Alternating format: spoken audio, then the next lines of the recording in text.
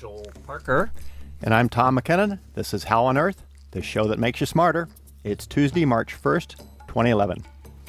Coming up, in honor of Children's Week here at KGNU, we go to the Boulder County Science Fair.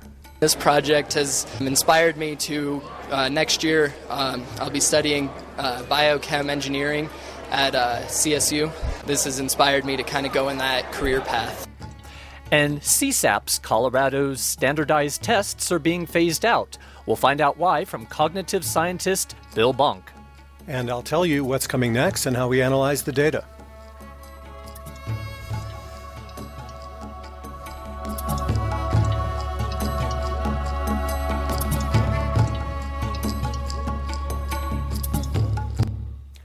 Let's begin with a look at some of the recent news in science. Kids in the U.S. are prone to tooth decay, and according to the Centers for Disease Control, the rate of cavities in our youngest children has gone up 15% in the last decade. That's despite fluoridated water and a push for more dental checkups. A form of strep bacteria called Streptococcus mutans has often been blamed for these cavities, but now researchers at the Forsyth Institute have identified a new type of bacteria that bugs teeth. It's Scardovia wigsea. They report that this microbe is often in the mouths of children with severe early childhood cavities, even when the strep bug is not. The research will be published in April in the Journal of Clinical Microbiology. As for why this research matters, early childhood tooth decay is the most common chronic infectious disease of childhood in the United States. It's painful and the major reason for hospital visits for young children. Understanding which microbes are involved in tooth decay, the researchers say, may lead to better emergency treatment strategies and prevention. As for why cavity-causing microbes often flourish in the mouths of very young children, the researchers say these microbes thrive on a carbohydrate diet that contains large amounts of sugar. In the U.S., sugar consumption, like cavities, is still going up. Imagine you're at a meeting and suddenly the man next to you cries out, then keels over. Do you give him first aid? If you hesitate because you're afraid you'll do more harm than good, you aren't alone. Now, a study from Norway demonstrates that even 4-year-olds can learn and perform basic first aid, according to research published this week in Biomed Central's open access journal, Scandinavian Journal of Trauma, Resuscitation, and Emergency Medicine. In the study, preschool children at a Norway kindergarten were taught first aid using the 5-finger rule. Look at the person, talk to them, touch them to try to wake them up, call emergency services, and lastly, stay and give comfort. The children also learned how to put each other into the recovery position and how to keep an airway open. 2 months later, the children still remembered the lesson, including how to dial for an ambulance. In a separate test, when one teacher pretended to faint, the children put her into the recovery position. This has led the researchers to recommend that first aid training should be given in the kindergarten via play and be reinforced throughout school to increase confidence and encourage more people to provide first aid.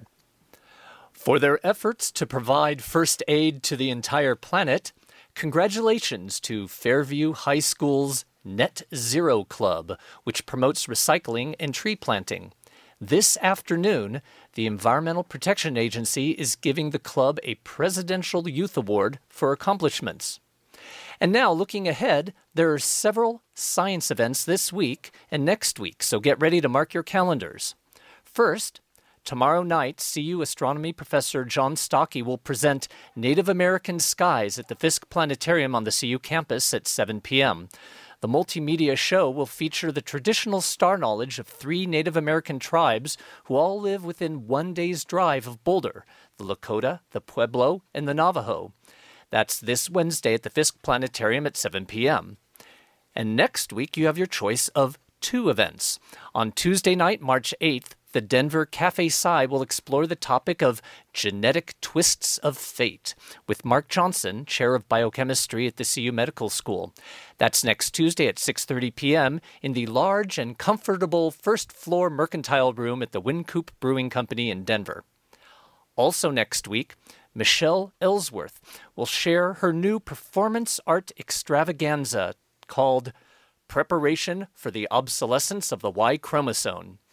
This performance, also known as Preparation Y, Second Edition, will be Monday through Wednesday, March 7th, 8th, and 9th at 7 p.m. in the CU Museum of Natural History.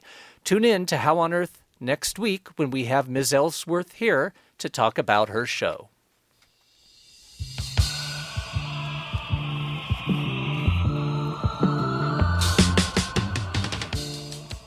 You're tuned to How on Earth, the KGNU Science and Technology Show. I'm Tom McKinnon. Boulder Valley School District students competed yesterday in the Roche, Colorado Regional Science Fair, held at CU's Glenn Miller Ballroom. I swung by to take a look. I know I'm sounding cliche, but the quality of the projects was outstanding. Many could honestly be mistaken for graduate-level research. I'd love to give them all an opportunity to show off their work, but given the time limitations, here's a sampling. I'm Will Masters from Monarch High School. I'm Nicolette Laird from Monarch High School. Our project has to do with tracking ancestry through mitochondria, which are cells living, or bacteria living inside our cells. And we wanted to kind of use that to see where the earliest living ancestors are from. So for our project, we took samples from a class at Monarch, and we sequenced their DNA and then analyzed it with a program that Will wrote. So the way our program worked is it finds the mutations and then it puts them together with a group, and then it takes that group and can find where they originated from in the world. And this has been used to settle the debate on whether Polynesians came from South America or Southeast Asia, and they were able to use this to determine that the Polynesians did come from Southeast Asia. My name is Janelle Goldberg. I go to Manhattan Middle School, and my project is called Automata Creations. It's with finite state automata, which are simple machines, and they're made up of basically circles and arrows that tell strings of characters where to go. One night, my mom, she's a professor, and this is one of the things she teaches. I saw her grading some of the homeworks for her college students. So I asked her to describe it to me, and she did, and it sparked my interest. I'm Ross Donaldson. I go to Broomfield High School, and the title of my project was Detecting Surface Features using ice cloud and elevation satellite altimetry data on the Greenland ice sheet. So essentially there is this satellite, ICESat, which is Ice Cloud and Elevation Satellite, that measures the elevation of surface features on the Earth. I obtained the glass data from online resources and then filtered it down to data that was usable. And then I overplotted the data onto an image obtained from Landsat, which is just an imaging satellite with a 30-meter spatial resolution. From there, I enhanced an area that had high ice variancy and high ice activity, and found an ICESat track that went directly over a drainage lake that was around 3 kilometers wide. I made an elevation profile of the ICESat track and found that the drainage lake was easily detectable in an elevation depression on the graph. And from there, I drew my conclusions that you were able to detect, ice features such as drainage lakes and crevasse fields using altimetry data and altimetry graphs. My name is Robin Reibold from Monarch High School, and my project is testing 2 biocontrol insects on spotted knapweed, which is an invasive species from Eastern Europe. We were testing whether or not the 2 insects had adverse effects on each other, because it has been shown that one of them actually consumes the other while they're together in the seed head. So what are these 2 insects? Larinus minutus, a seed head weevil, and Urophora affinis, which is a gallfly. We found that when the 2 biocontrol insects, the fly and the weevil, are together in the seed head, they actually have a decreased effectiveness. So we found that it would be more cost-effective and environmentally effective to just release one or the other, depending on what area it is. That was Will Masters, Nicolette Laird, Janelle Goldberg, Ross Donaldson, and Robin Reibold, all competitors at the Roche, Colorado Regional Science Fair. The award ceremony begins tonight at 5:30 at Casey Middle School.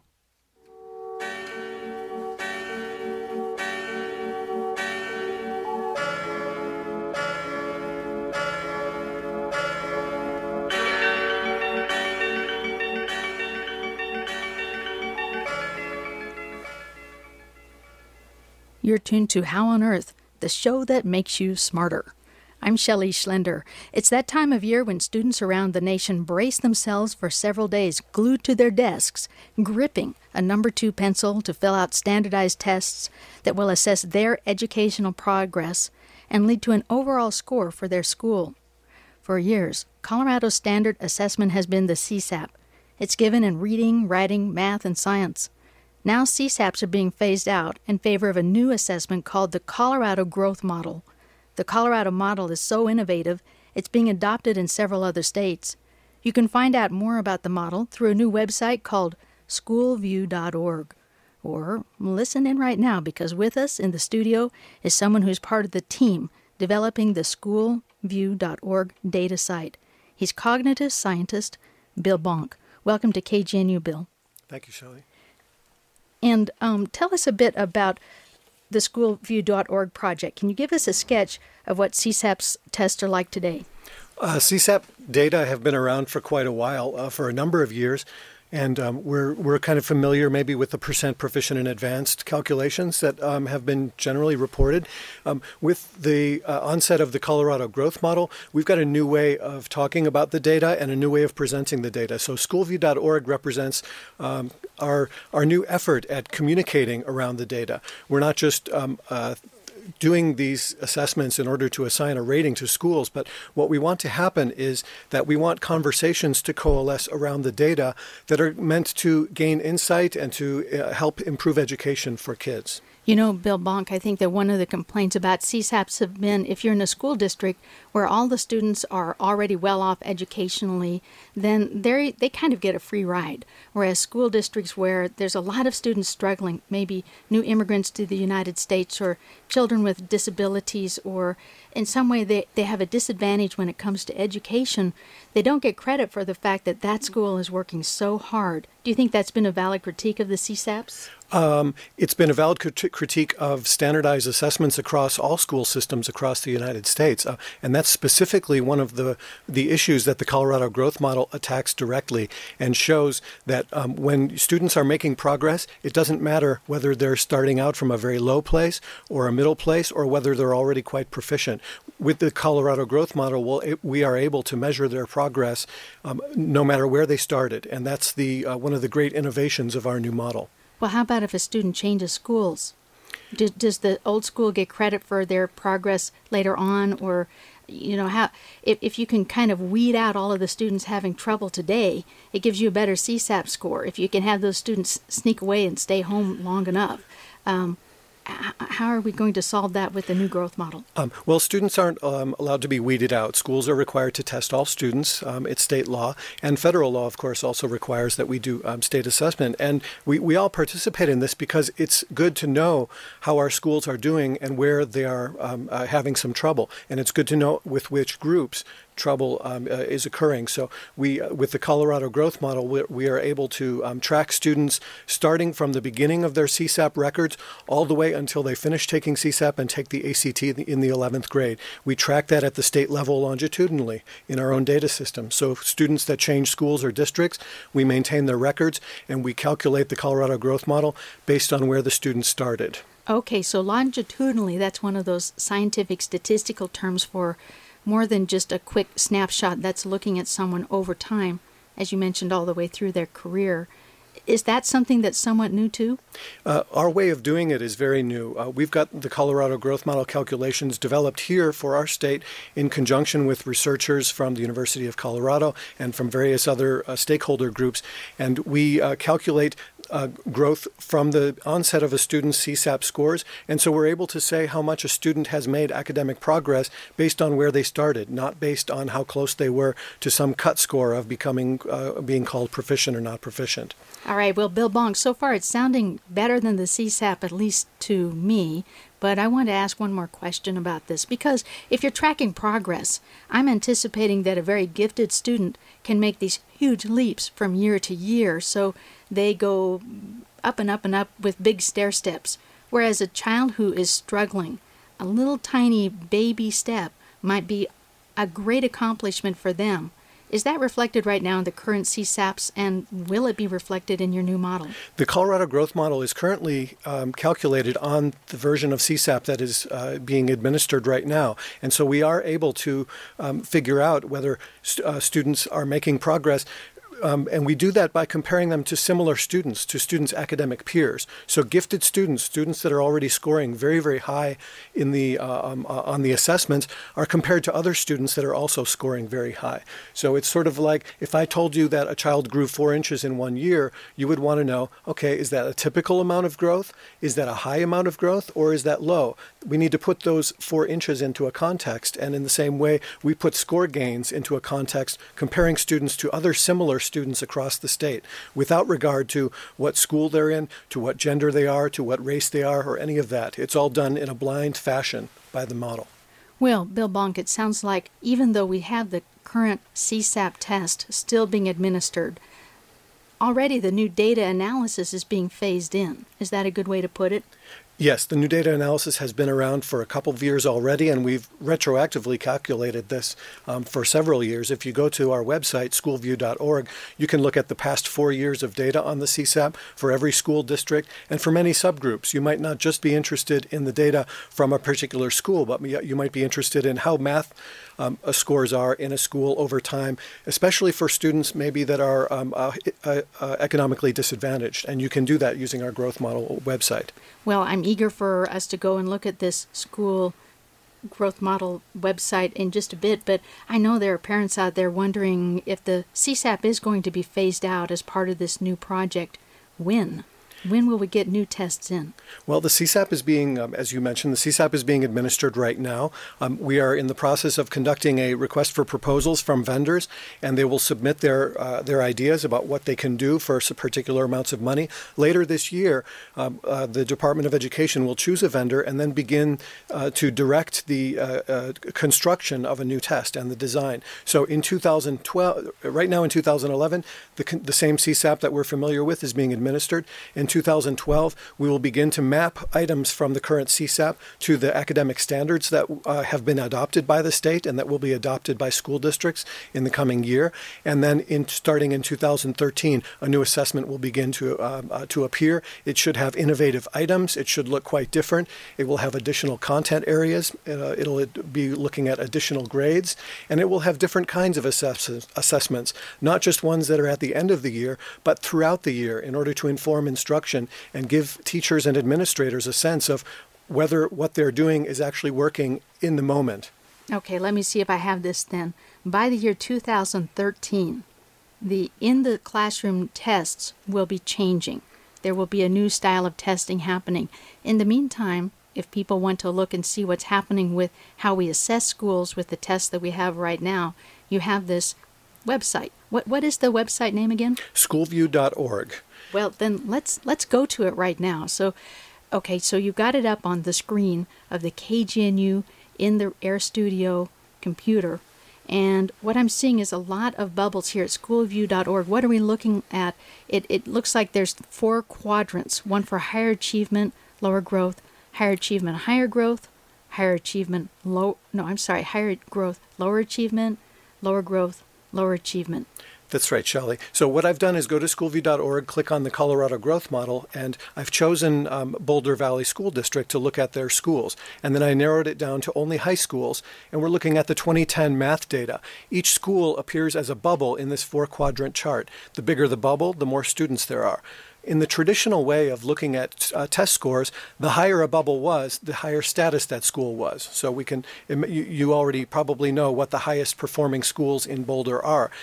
And the highest performers would generally be the highest every year. So schools that had the benefit of getting kids that were already quite proficient in a subject area were benefiting from that, and it wasn't necessarily something that they themselves were doing in terms of promoting academic progress. Oh, I think I get it. So the word higher achievement means that school's getting good test scores. But the word higher growth doesn't mean there's more students in that school. It means that school has changed more from its past scores. It's grown more in terms of achievement. The students have, exactly, Shelley. So as we move from the left to the right, we see schools that are enjoying higher growth. So we can look at two different schools here that are in the lower part of the display. And let's not say their names. I'm sure that people can look themselves to find out what the names are, but let's not call a school out one way or the other. Right. So here we'll look at a relatively a low-growth school. Here's a school that's got about 37% of its high school students proficient in math. That means that 63% are not proficient. There's another school now, I'm just navigating over to the right, that has almost the exact same percentage of students that are proficient or advanced in mathematics. But their growth percentile, their growth metric on the new dimension going from left to right in the growth model is very, very different.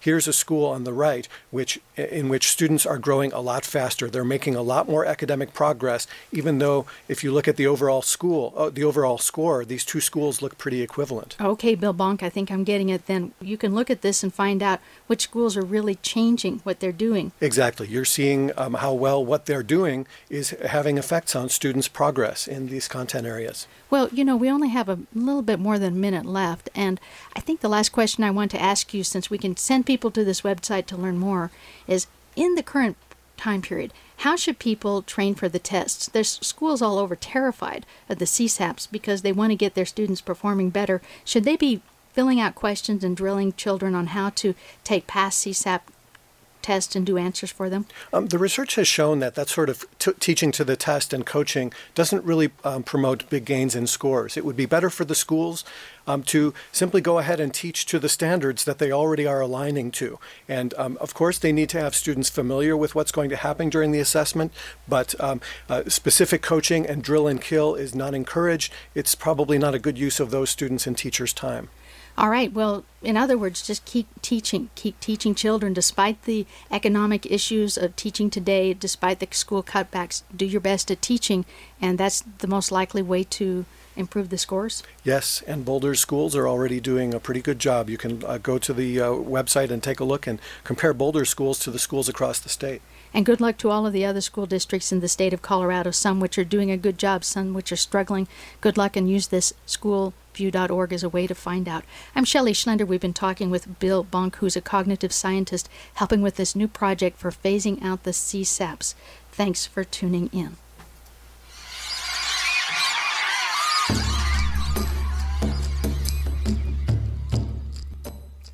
That's all for this edition of How on Earth.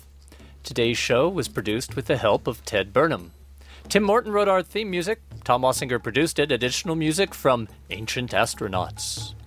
Visit our website at howonearthradio.org. And did we make you smarter? Let us know by calling the KGNU comment line at 303-447-9911. For How on Earth, the KGNU Science and Technology Show, I'm Tom McKinnon. And I'm Joel Parker.